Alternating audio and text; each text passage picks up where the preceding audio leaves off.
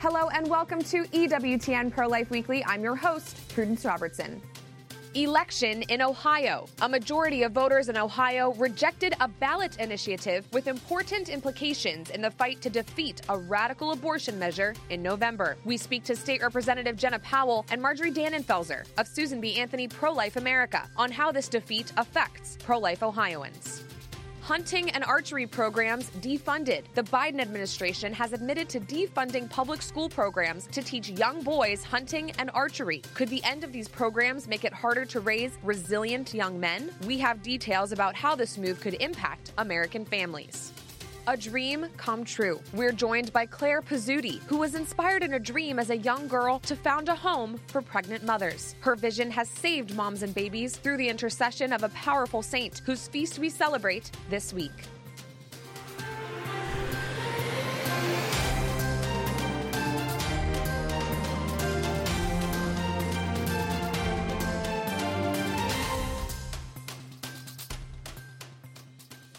On Tuesday, a majority of Ohioans voted no on Issue 1. This measure would have raised the threshold of support needed in order to add an amendment to the state's constitution from a simple majority to a supermajority.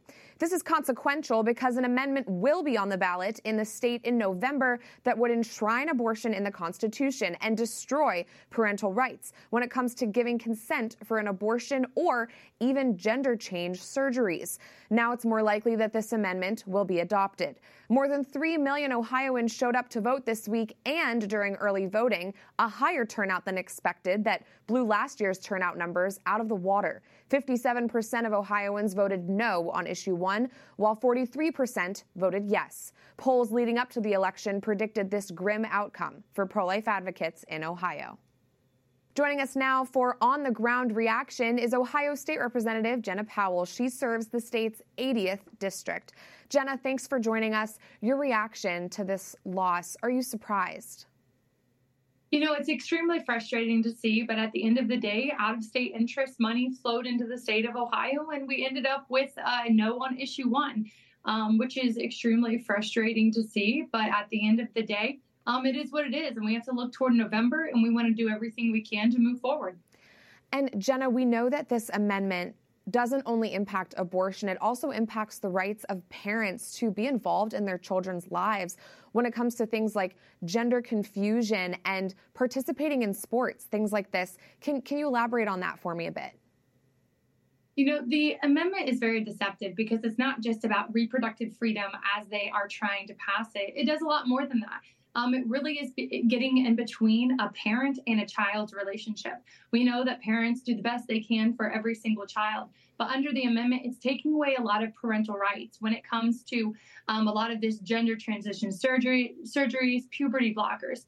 And so parents are really concerned about this in the amendment. That's why we really need to do everything we can to defeat it. In Ohio, we're working on a lot of different things. We know that puberty blockers, transgender surgeries for minors are really harmful to children in our state. And the legislature is doing everything we can to actually say, hey, children should not be undergoing surgery when it comes to transgender things, as well as abortion. Minors will be able to have abortion without parental consent if passed as well. So we really need to do everything we can to defeat this in November because it does get in between a child and a parent when it comes to their surgeries, their doctors, and abortions. And some are saying the pro-life movement in Ohio really needed this win in order to be successful in defeating that pro-abortion amendment you just mentioned. It will be on the ballot in November. That has been confirmed. How are you feeling now about November? You know, as lawmakers, we're going to do everything we can, and we're going to work tirelessly to ensure Ohioans understand what November is about. November, it's going to be on the ballot. You know, do we want full-term abortions on demand, taxpayer funded, or not? And that's what really the November election is going to be about, and that's what's going to be decided upon. And so we really have to work hard to get the message out there because we know Ohioans are pro-life. We know that they do not agree with late-term abortions. We know they don't want them to be taxpayer funded. And we know as well that Ohioans want to support life. So we're going to do everything we can to get the message out there so they understand what's going to be on the election in November. Right. It doesn't really add up that a heartbeat bill would be enacted by the legislature and then all of a sudden all of these Ohioans want abortion. Just doesn't make sense. Jenna, I'm hoping you can give us some insight into what it's been like in the Ohio legislature these past few months. Could you explain the landscape? Do most of your colleagues in Columbus agree with you in opposing abortion? My colleagues are pro-life. We are elected as conservative Republicans. We have supermajority in the House. We have supermajority in the Senate. And what that tells us is that Ohioans are pro-life. Each and every one of us have campaigned on fighting to protect the unborn. And so in the legislature, we're doing everything we can to ensure that Ohioans know what's going on. Because what you saw during the last election is that out-of-state interests came in, flooded our state with money, and confused voters. At the end of the day, Ohioans are pro-life, and it's our job as legislators to make sure Ohioans understand what's happening and what's going to be on the November election ballot. Yeah, that clarity is so needed. Jenna, I'm curious, in these days after the election, what's the energy like on the ground in Ohio, especially among pro-lifers? A lot of people are frustrated. They've reached out to me today and they are frustrated. But what I continue telling them is that in my district, Ohioans voted over 75% in favor of yesterday's ballot initiative, which tells us they're pro-life. They want to protect our Constitution. And so my message to pro-lifers, my message to conservative Ohioans is do not give up the fight. We have to do everything we can to look to November. We know that Ohioans do not support late-term abortions. We know that they do not support taxpayer-funded abortions. And so our job is to continue doing what we do. We speak truth, we fight for truth, and we do not give up. And we know that Ohio has come a long way in the last 10 years when it comes to pro-life policies. And that's because the people of Ohio are pro-life. The people of Ohio want to protect our Constitution. And so now it's our job to continue getting out the message. And we have the time to do that. And we need to do everything we can to ensure that people know what's on the November ballot and know what's at stake. Sure. And before I let you go, Jenna, I understand Ohio has a Walk for Life coming up in October. I was privileged to be with you at last year's Walk for Life in Ohio. Could you kind of preview that event for me, especially because it'll be right before this election? What do you think we can expect on that day? Well, thousands of Ohioans flooding to Columbus, Ohio, to promote life, to fight for life, and to tell their legislators that they stand for life in their communities and in our state. So what you're going to see is you're going to see thousands of Ohioans coming to Columbus. You're going to see them marching. You're going to see them, coming together and saying, we want to defend the unborn. We do not want this to take place or to pass in November. We don't want full-term abortions in our state. We don't want late-term abortions. We do not want taxpayer-funded abortions. And so you'll see a lot of people come together. If you're pro-life in our state, please come to the Capitol, come and march on behalf of the unborn and hear incredible speakers as they talk about what they're doing to promote and to protect the unborn in our state. And so if you are an Ohioan, come on out to Columbus, come and have your voice heard. It is an incredible event, and I'm excited about attending this year as well. Well, State Representative Jenna Powell, thank you so much for breaking things down for us from Ohio, and thank you for your pro-life work. God bless you. Thanks for having me. For continued reaction, we're joined now by Marjorie Dannenfelser, president of Susan B. Anthony Pro-Life America. Marjorie, thanks for being here. Your initial reaction to the outcome of this vote, what were you expecting? Well, it's of definitely disappointment. We had door-to-door folks going to 175,000 homes in Ohio to explain why it would be better to raise the bar for changing the Constitution to 60%. We did not achieve the goal of raising that bar, and that is very disappointing. It's for a series of some complicated reasons, but I would say number one, it is because the business community who wanted the pro-life community to kind of step aside during the first 3 weeks of this initiative failed to step up and allow the dark money from the other states pouring in from Hollywood and everywhere else to basically go on the airwaves completely unanswered for about 3 weeks, $1 million a week. It's a big lead that they got, and they had extensive early voting. We've learned some things, but we certainly was not a referendum on abortion. It was a referendum on changing the threshold of the Constitution. That question will come in November. Yeah, it's amazing how impactful that head start can be. And Marjorie, this election came at an unusual time for most voters. It's the height of summer, not a presidential election year. How do you think that impacted voter turnout and the results? Yeah, that's the savvy question. In August 8th, dog days of summer, most people are not focused on elections. But if you have a ton of money and you command the airwaves and you're great at recruiting early voting and absentee balloting the way the left is, and you have silent airwaves for several weeks, it's easy to get the advantage because you can buy your way into getting people's attention.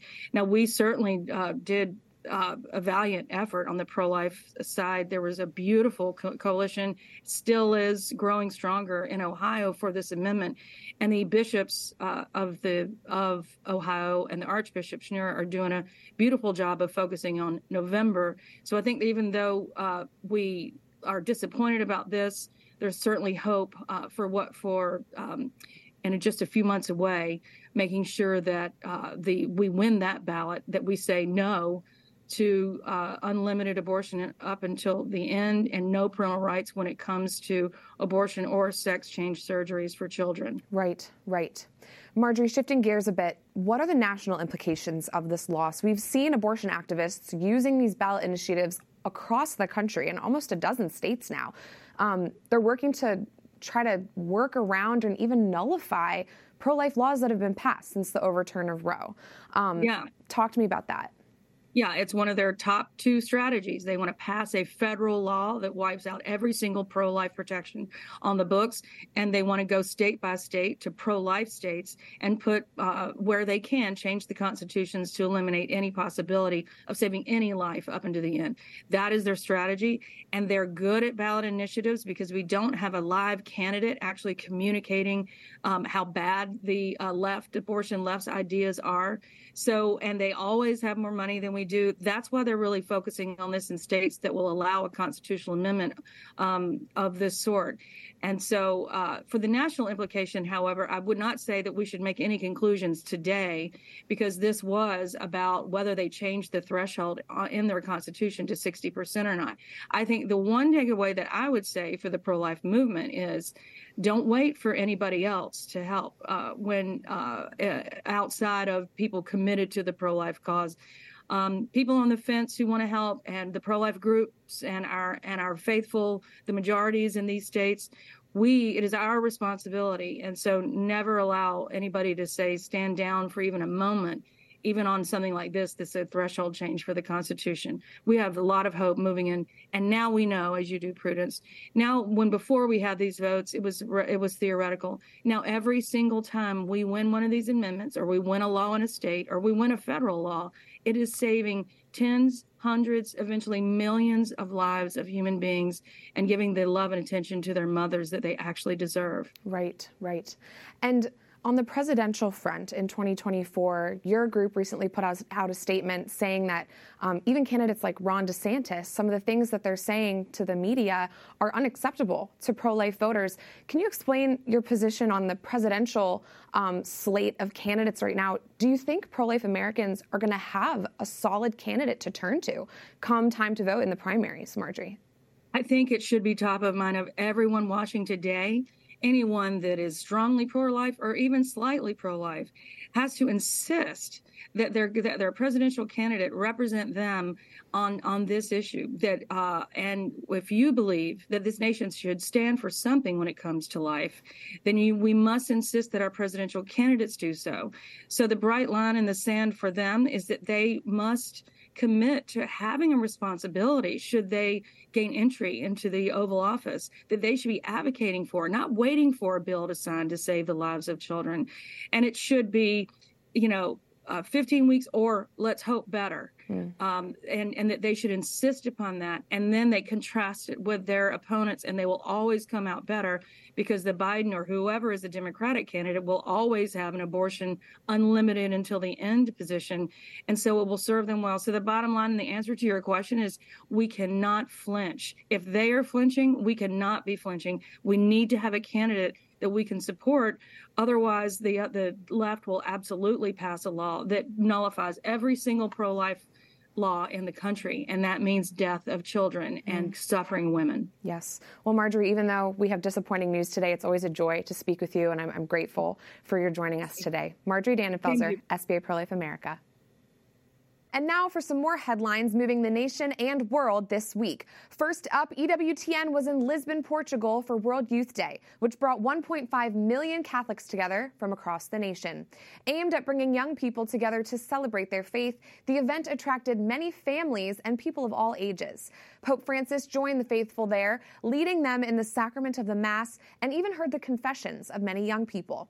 He hearkened back to the founder of World Youth Day, Pope St. John Paul II, encouraging young people to be not afraid. The week-long gathering was not untouched by current events. Pilgrims gathered in Fatima to pray for peace as the war in Ukraine continues. The site is considered hallowed ground, as the Virgin Mary appeared to 3 young shepherds there in the early 20th century, telling them there would be peace if the bishops of the world consecrated the country of Russia to her Immaculate Heart. Pope Francis did so last year and offered silent prayers at the pilgrimage site during this World Youth Day. Back here in the States, the American Academy of Pediatrics just affirmed their support for invasive sex change surgeries. A recent vote reaffirmed the group's policy from 2018 that authorized these life-altering so-called treatments for minor children. A statement from the AAP reads that this decision was made in order to ensure that children are, quote, seen, heard, and valued as they are. This comes on the heels of a hearing on Capitol Hill where witnesses, including detransitioner Chloe Cole, gave firsthand testimony that shed light on how young people are coerced into changing their gender. Current legislation being considered in the House, known as the Protect Children's Innocence Act, would make it a crime to change a child's gender. And finally, an update from Missouri, where state legislators have filed a lawsuit challenging the radical pro-abortion amendment that could appear on Missourians' ballots next year. Lawmakers argue that the cost estimate of ratifying this amendment, which would drastically expand abortion in the pro-life state, is far too low. You may remember that the state's Attorney General Andrew Bailey made the same argument a few weeks ago, arguing that bringing abortion back to Missouri, which currently has no operating abortion clinics, would cost billions of dollars. The state Supreme Court ordered the Attorney General to back down, but that hasn't stopped state lawmakers from taking action. The lawsuit states the proposed amendments would allow the destruction of thousands of preborn Missouri citizens a year, with profound consequences to Missourians that far eclipse financial concerns. We'll continue to track this and keep you updated. Coming up, programs in schools nationwide to teach hunting and archery are being defunded by the Biden administration. We unpack how this could impact young men and their upbringing. Plus, we bring you the inspiring story of a young woman who received divine inspiration to save moms and babies. This right after the break.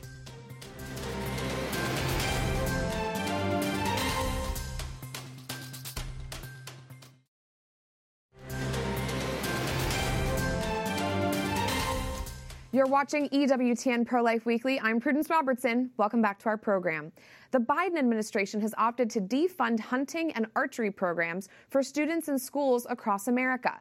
The decision is projected to impact thousands of schools and millions of students. Biden's Department of Education claims they are making these cuts to enforce the bipartisan Safe Communities Act in an attempt to decrease school shootings. But many are saying they're displeased with the move and that students will bear the brunt of the consequences. The International Hunter Education Association reports that hunting courses in schools help to certify hundreds of thousands of safe shooters, and that these programs can be credited with a decrease in hunting-related injuries. What's more, some educators argue that learning how to hunt and shoot is an important part of teaching students important life skills, especially young men, who are expected to grow up and provide for, protect, and defend their families. Tommy Floyd, president of the National Archery in Schools program, said, quote, "Skills from shooting sports help young people grow to be responsible adults. They also benefit from relationships with role models." And Congressman Doug LaMalfa of California said this: "Interest in hunting, fishing, camping, and other such activities should be cultivated from a young age. Withholding authorized funding is ridiculous." Another member of Congress, Tom Tiffany of Wisconsin, characterized the move to ban hunting sports in schools as making American school children, quote, "pawns in Joe Biden's misguided crusade against America's sportsmen." For our final story, we'll take a moment to honor Saint Clare of Assisi, whose feast day is tomorrow, Friday, August 11th. The patron saint of television, the founder of the Poor Clares Franciscan Order, she is a special patroness of Mother Angelica and our entire EWTN network. And a home for new moms and their babies in South Carolina has a special connection to this beautiful saint. Saint Clare's home was founded by Claire Pizzuti in partnership with other pro-life leaders in her home diocese of Charleston, South Carolina. As a young girl, Claire was inspired in a dream to found the home. Now that dream has become a reality, and it has saved countless lives from abortion. St. Clare's facilities include both a maternity home where expectant and new moms can live, plus a resource center that serves hundreds of women by providing them with material needs. Claire Pizzuti joins me now. Claire, thank you so much for being here. If you wouldn't mind, could you share a bit more about this dream you had as a girl? Yes, Prudence, thank you so much for allowing me to be on here today. I'm very excited to share a little bit about a cause that is near and dear to my heart. Around 20 years ago, I had the first of 3 dreams, which showed exactly how active we need to be in the pro-life cause. So I woke up from this dream and I talked to my parents, and we knew we had to do something. So we started a small group, and that group grew even larger. And we eventually founded the first Catholic-run maternity home in the state of South Carolina. So Claire, after these dreams, what came next? Talk to me about all of the resources that are now available for moms at St. Clare's home. So at St. Clare's home, we serve women 18 and older. We can house those women and their already born children. We offer them not just a place to rest their head, but we are teaching them, because most of them come to us broken, abused, living in cars, living in tents. We are striving to teach them that they are daughters and have tremendous amount of dignity in our loving God. At the home, we not only provide housing, like I said, but we give them skills. We teach them life skills such as financial management, how to change oil in the car, cooking, cleaning, any of those basics that these women might not have learned otherwise. That's so important. And Claire, it seems that you've been very successful in working with your bishop and the diocese to found the home. So tell me a little bit more about that partnership so that others can try to emulate what you're doing. Yes. So several years ago, because we knew that we wanted to have a solid Catholic foundation, we wanted to approach the bishop and ask his permission and kind of just tell him exactly what was going on. So because 2 of our founding members were pretty close with the diocese, people working in the diocese, we got a meeting with the bishop several years ago. And it's quite exciting because we went to the meeting only asking for his blessing. We wanted to be in line with Catholic teaching, and we wanted to have his support. But he gave us so much more when he said, I can do one better. This is Bishop Robert Guglielmone. I can do one better. I want this to be diocesan run because pregnant women and their unborn children, they need our help. And now is the time for this. Yes, and it's important to be tapping into the resources that the church has. It's amazing that you've been able to do that. Claire, as we celebrate the Feast of Saint Clare of Assisi, talk to me about her impact on your life and her role in the founding of this beautiful home. She is our number one supporter. We could not have done anything without her. But the 2 reasons that we chose her specifically are she's excellent at giving a voice to the voiceless. And there's no one more voiceless than the unborn and those pregnant women in crisis pregnancy situations. And we knew, and as you know, Prudence, in the culture of life, we have lots of attacks. And when we heard that St. Clare has on 2 accounts saved the city of Assisi from attackers coming in, we knew that was the person that we needed, the intercession that we needed to have this home become a reality and for her as a role model for these women. A defender of the vulnerable, perfect patroness for this home. Claire Pizzuti, thank you so much for joining us and for all the work that you've done to save moms and their babies. We're excited to talk to you more on Pro-Life Weekly in the future. God bless you. Thank you.